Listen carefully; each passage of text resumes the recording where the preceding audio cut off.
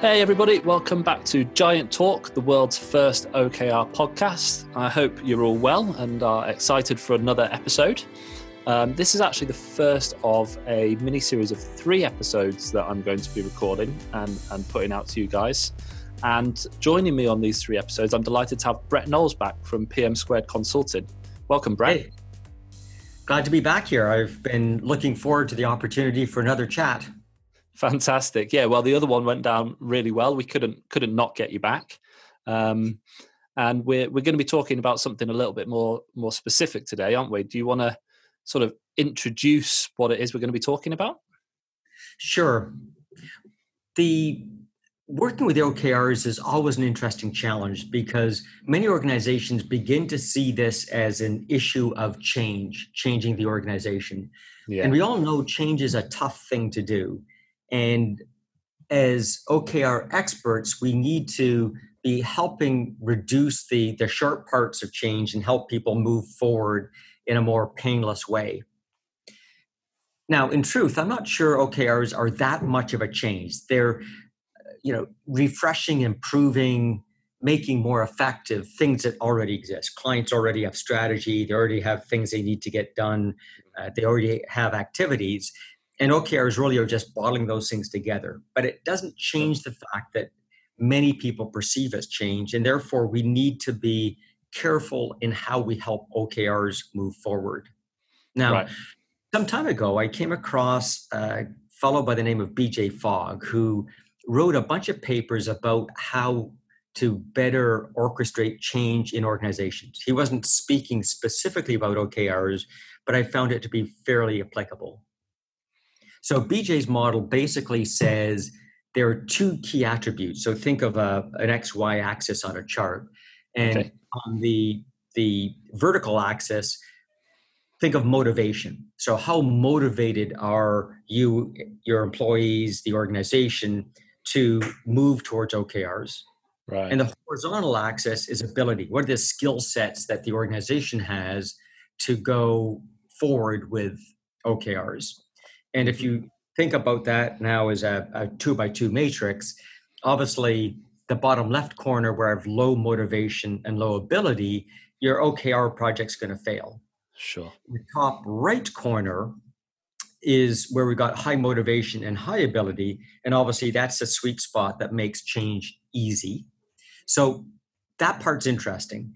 So hopefully that's what you're going to be telling us how to achieve then, Brett, over the next half an hour. Right. But if you keep that whiteboard in your brain going, in that 2x2, there's kind of a concave line that goes from the top left to the bottom right. The top left being high motivation and the bottom right being high ability. And there's that curve defines success. If you're to the left of that curve, in other words, you've got too low motivation, too low ability, you fail. And above that line, you succeed. And the amount of energy that you as an OKR facilitator needs to insert depends on where you are on that where the organization is on that gradient. So that's the model that we're going to explore over the next little while. So is it a spectrum then? You could think of it as a spectrum. I'm not sure there's actual linear relationship between the two. We've done a bunch of research that indicates to us it's kind of a concave line. In other words, it gets asymptotic towards a motivation axis and also the ability axis. And the center part is not quite dead center of this 2x2. Okay, interesting. Okay. So you said that this BJ Fogg's behavior change model then it wasn't specifically designed for OKRs, right? You're applying your OKR expertise to this existing model. Is that right? That's correct. But I wish I could say I was a genius, but it's a bloody obvious approach, right? We know that it just makes common sense, right? If the organization is not motivated to OKRs, that's going to cause a problem. And if we don't have the competencies or ability, that also poses a problem. So it was a bit of a GBO, but it's an interesting framework that as we apply elements of OKR against motivation, it becomes very informative. Okay, so presumably by moving to the top right of this model that you've painted for us there, then we're really starting to look for a faster, cheaper, better, and I guess somewhat easier OKR solution for the guys facilitating an implementation. Correct. And so that top right, high motivation, high ability, means that there aren't any roadblocks. You can go as fast as possible. And the trick, of course, in OKRs is to do so. If you take, I always describe it as a metaphor like building a garden shed.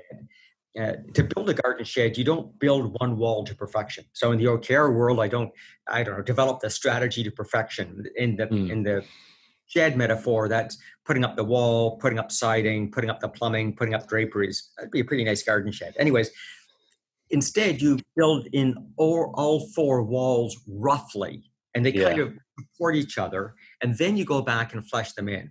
So if you're in that top right-hand corner, go like stink. Get that OKRs in the organization as quickly as possible, because we all know thinking longer about OKRs in a meeting room does not make them better. It's definitely like riding a bike. You got to get out there and begin using them. So 100%. The faster you get OKRs in the business and they begin using them, the faster the learning cycles are, the more ownership there is, and of course, you get the benefit sooner. So that top right corner is super important to push towards. Okay. So we've got two axes then. We've got our motivation axis. We've got our ability axis. Presumably, those are the two areas we need to start to talk about how we're going to shift our way along those axes. Right. Or more specifically, what does OKR related motivation look like? Yep. What does OKR related ability look like? So we can begin to almost score ourselves on how we're doing on those axes. Okay. So let's start with motivation then, shall we? Talk to us about that and what that means in terms of OKRs. Well, so in broad categories on the motivation side, we have attractors and detractors. So attractors are things that encourage motivation, and detractors are things that discourage motivation. So an example is if, for example, when one of your OKRs were to turn red, leadership uses that as an excuse to come over and beat you up. That's a detractor, right? That would encourage us never to report a red objective, because that's going to only result in further beatings and therefore not a good thing. Right. So whereas an attractor is something that would encourage you to use your OKR more. So in our vernacular, we always say that, for example, green means tickety-boo fine. You're on target, everything's yellow or amber means I'm off target, but I can achieve target with the resources you've given me. I don't need more money or people. I can do it. I just have to focus. Right. And red means send help. Red means I've tried all my Jedi Knight tricks. I just can't nail this puppy. I need help. I either need more resources so I can hit the numbers you want, and that resources might be dollars, people, subcontractors, who knows. Sure. Or I need leadership to change my target to one I can achieve with the resources they've given me. But it's currently, I need help. And so I should be able to stand up in front of my team, raise my hand and say, I'm sorry, team, I'll let you down. This is red. I need help. And the organization doesn't come over and beat me up, but rather comes over and figures out what they can do to help us move forward. I'll give you an example. We just did a bunch of OKRs in the Bank of Indonesia, and in Bahasan, they now have an expression that says, if you're lonely, make your OKR turn red. Right. Right, because what should happen is people should run over, and Indonesians are delightful people, and they support each other immensely. Literally, imagine like hoisting up a red flag on your cubicle and a bunch of people flood over to see what they can do to help. So that's an attractor, right? Now I'm motivated to honestly report, and even motivated to give myself a red, because then people are going to come over and help out. Yeah. So motivators, detractors, attractors, and obviously, each one detractor offsets 8 attractors. I don't know what the formula is, but lesson one is you got to be very careful in the OKR world that there isn't punishment associated with it. The categories of punishment we often see are obviously for red behavior. often there's some implicit negative connotations if you can't nail your OKR from the outset. So somehow or the other, management figures that, we've never planned at this level of detail, but you should be meant some material and figure it out immediately. Right. We say to our clients, it actually takes about 3 quarters for you to iterate your OKRs and make them that high enough quality that leadership's expecting. But you can't turn it on and have it that way the next day. So another often demotivator is leadership being frustrated that we don't immediately have this awesome OKR solution. Right. Another detractor often is literally the automation of the OKRs. If you think about it, OKRs very quickly get complicated. Let's say we agree, I don't know, we only can have 5 OKRs each. I don't know why you do that, but that's what the books say you're supposed to do. So the CEO has 5. And let's say she has 10 direct reports. Each of them have 5. Suddenly I'm at 50. And if each of those people also have 10 reports to them, all of a sudden I'm at 5,000. In other words, it's exponential how fast the OKRs grow. And if people are trying to maintain this on a spreadsheet or Post-it notes, or the wheels fall off this pretty darn quick. Yeah. So another detractor is we're trying to accelerate the pace of business, improve the accuracy of reporting, improve communication, and you can't do that with a cumbersome tool. So in our experience, there's, you have no choice but to automate using, one of the many cloud-based tools so that technology does not get in the way. So those are the 3 most common detractors. Right. And go on, sorry, carry on. As you know, if you don't cut me off, I'll keep rambling. I was going to go for the detractors, but let's make sure we cover the detractors first. No, that's fine. I was going to ask how this interplays with internal and external motivators. Are they similar or a completely different thing altogether? Well, I think we better make this a 4 podcast series. So external motivators, of course, are things that come from the outside. The most common in OKR world, of course, is compensation.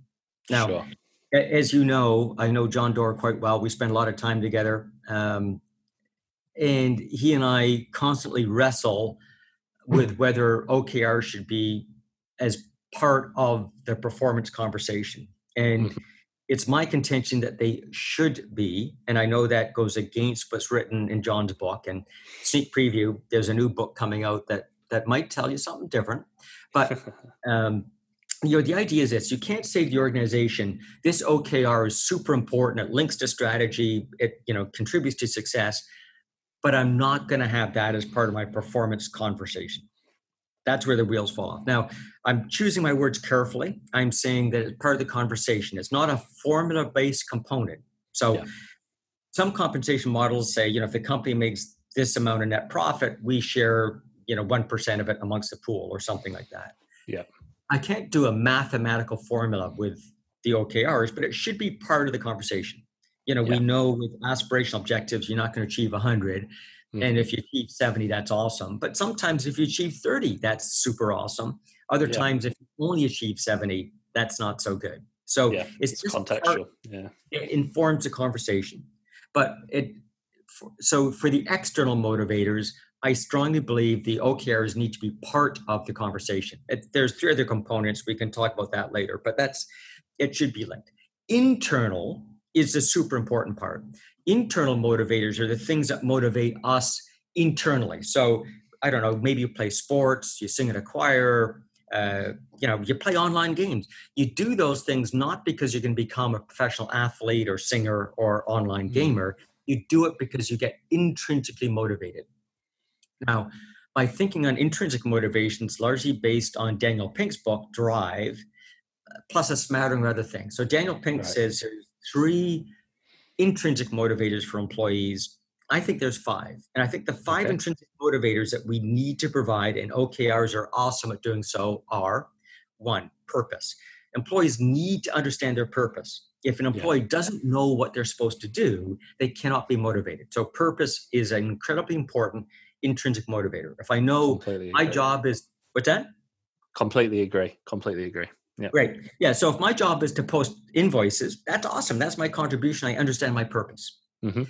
Mastery. We need the ability to get better at our jobs. And that's, again, intrinsically rewarding. If you're playing online games, mastery is about playing that level of the puzzle again and again and again until you're happy with how you're performing. So same thing at work. We need the ability to get better at work. Okay. The next one Daniel doesn't talk about, I think it's super important, which is progress. We need to give the employee feedback. And the brilliant thing of OKRs is that's what they do. Yeah. Wouldn't it be awesome if I could say, hey, I post invoices and I earned 150 strategy points today, and I only got 100 yesterday. What did I do differently today?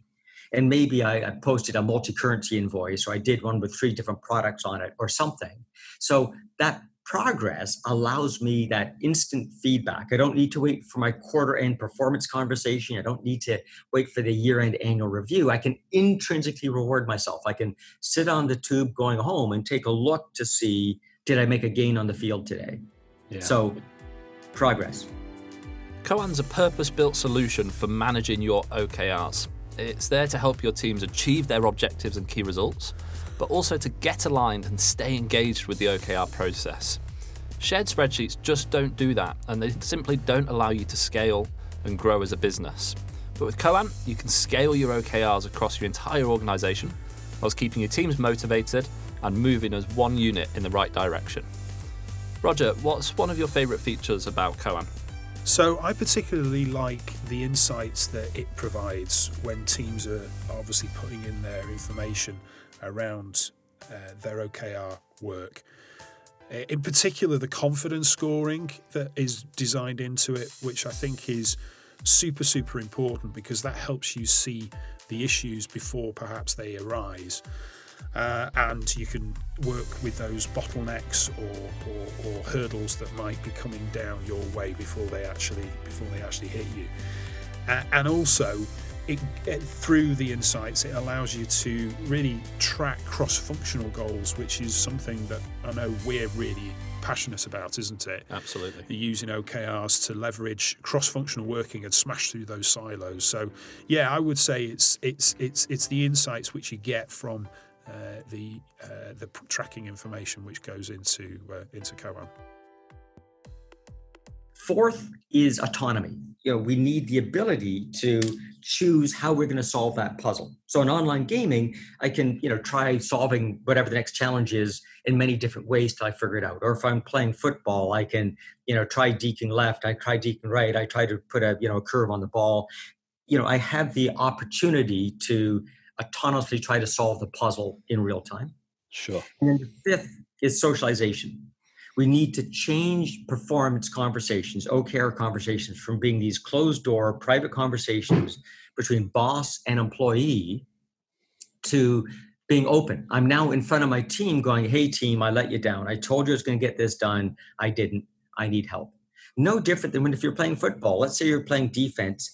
I should be able to, in between period, be able to go, hey guys, I need some help. I've got a sore shin, or I noticed they're really weak on the left. Maybe we can all focus on that side. How can we socialize performance and make it a risk-free conversation in the organization?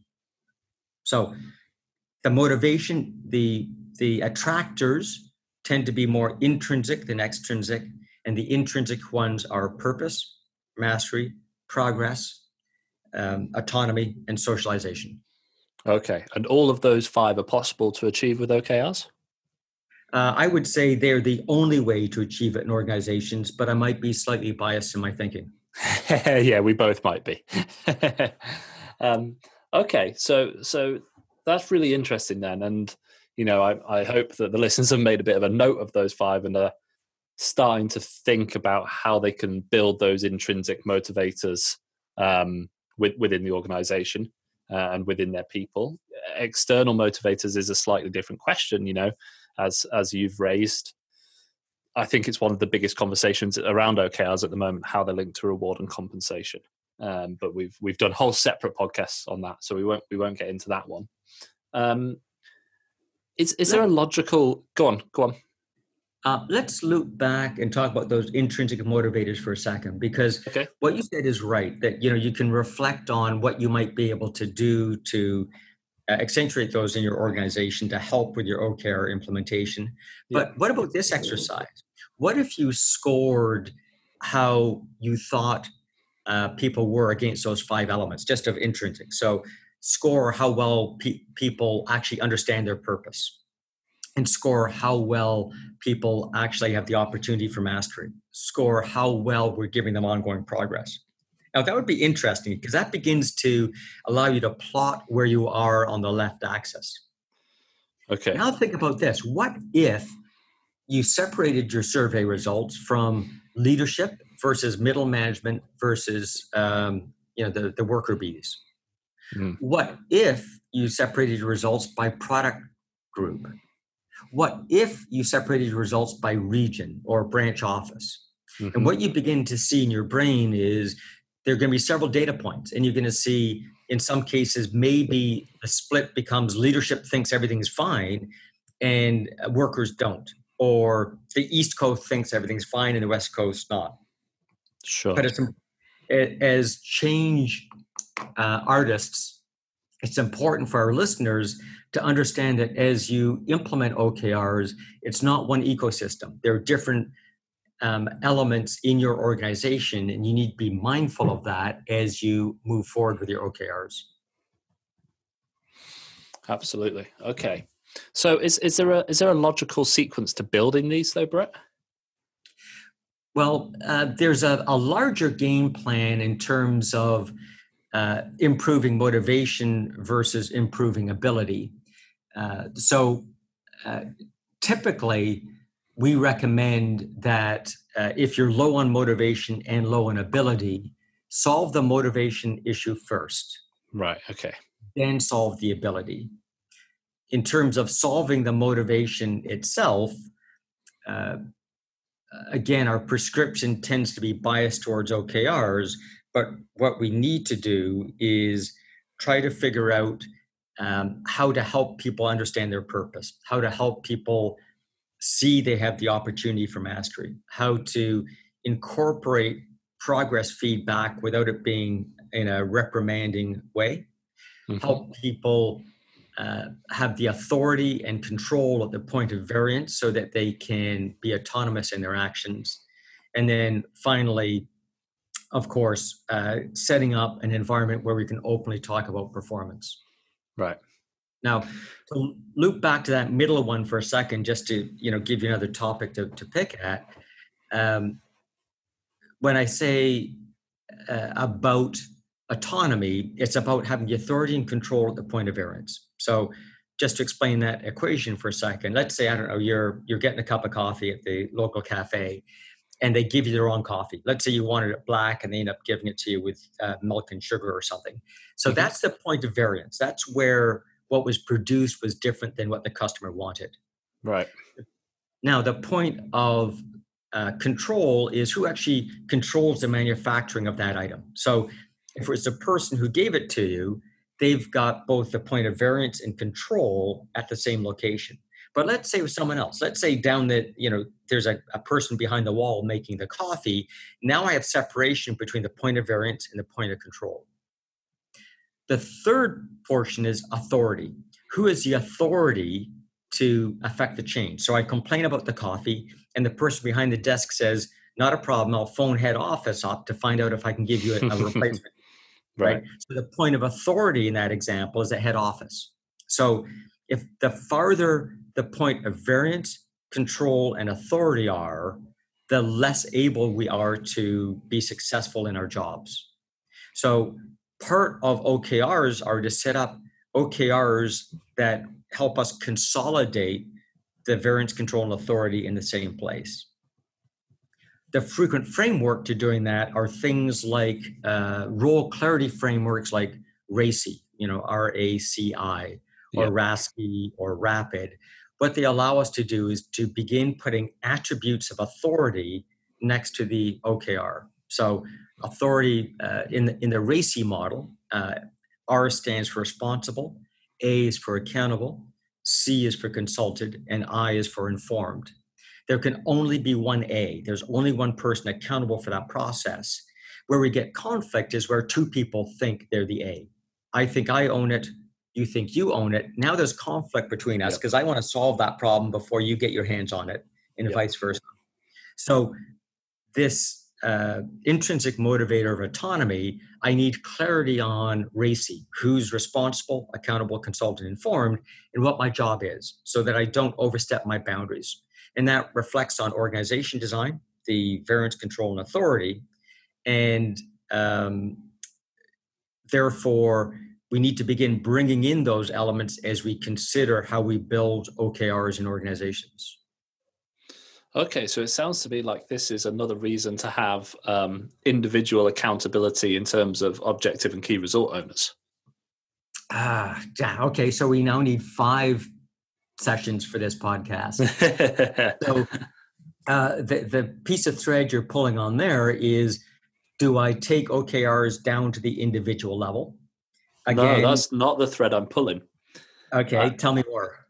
So what I'm asking is, do you, and I know what I do as an OKR consultant, but what do you do as an OKR consultant on this? Set individual owners for the objectives and key results. Now, they may still sit at a team level or even a company level, but is there that individual accountability when you go through a setup? Absolutely, positively, every single time. Yeah. Now, the dilemma is we use words like owner, not as good as a word like accountable. The dilemma with the word owner is it implies that you own all portions of it. So I might be the owner of an OKR around customer satisfaction, but I don't own all the processes, right? There's, sales processes, order fulfillment processes, delivery processes, customer support processes. I don't own them all, but someone has to be accountable to make sure those things work in harmony and work together to be effective. So many of the OKR packages, for example, describe that as ownership. If you think about it as accountability, or sometimes we even call it a reporter. So think of a newspaper reporter. They don't know what's going on in your business or your company, but they know enough about the business and enough about your company that they know who to call. They can do their research and give you an informed analysis of what's going on. So what if we had people that were accountable or reporters? So that is what you need, one single person associated with each objective. Yep. Now, if you think about it, and this is kind of John Doerr's model, let's say I have an objective like customer satisfaction and Lawrence owns it. Mm-hmm. Now, to get there, as measured by, I might have 4 or 5 key results. So one key result might be, I know on-time delivery is an attribute of customer satisfaction. So I put in a key result, right? The key results are as measured by, what would I have more of or less of? Mm-hmm. I have more on-time shipments. So that key result is going to have a different owner. That's going to be Betty over in operations. Yep.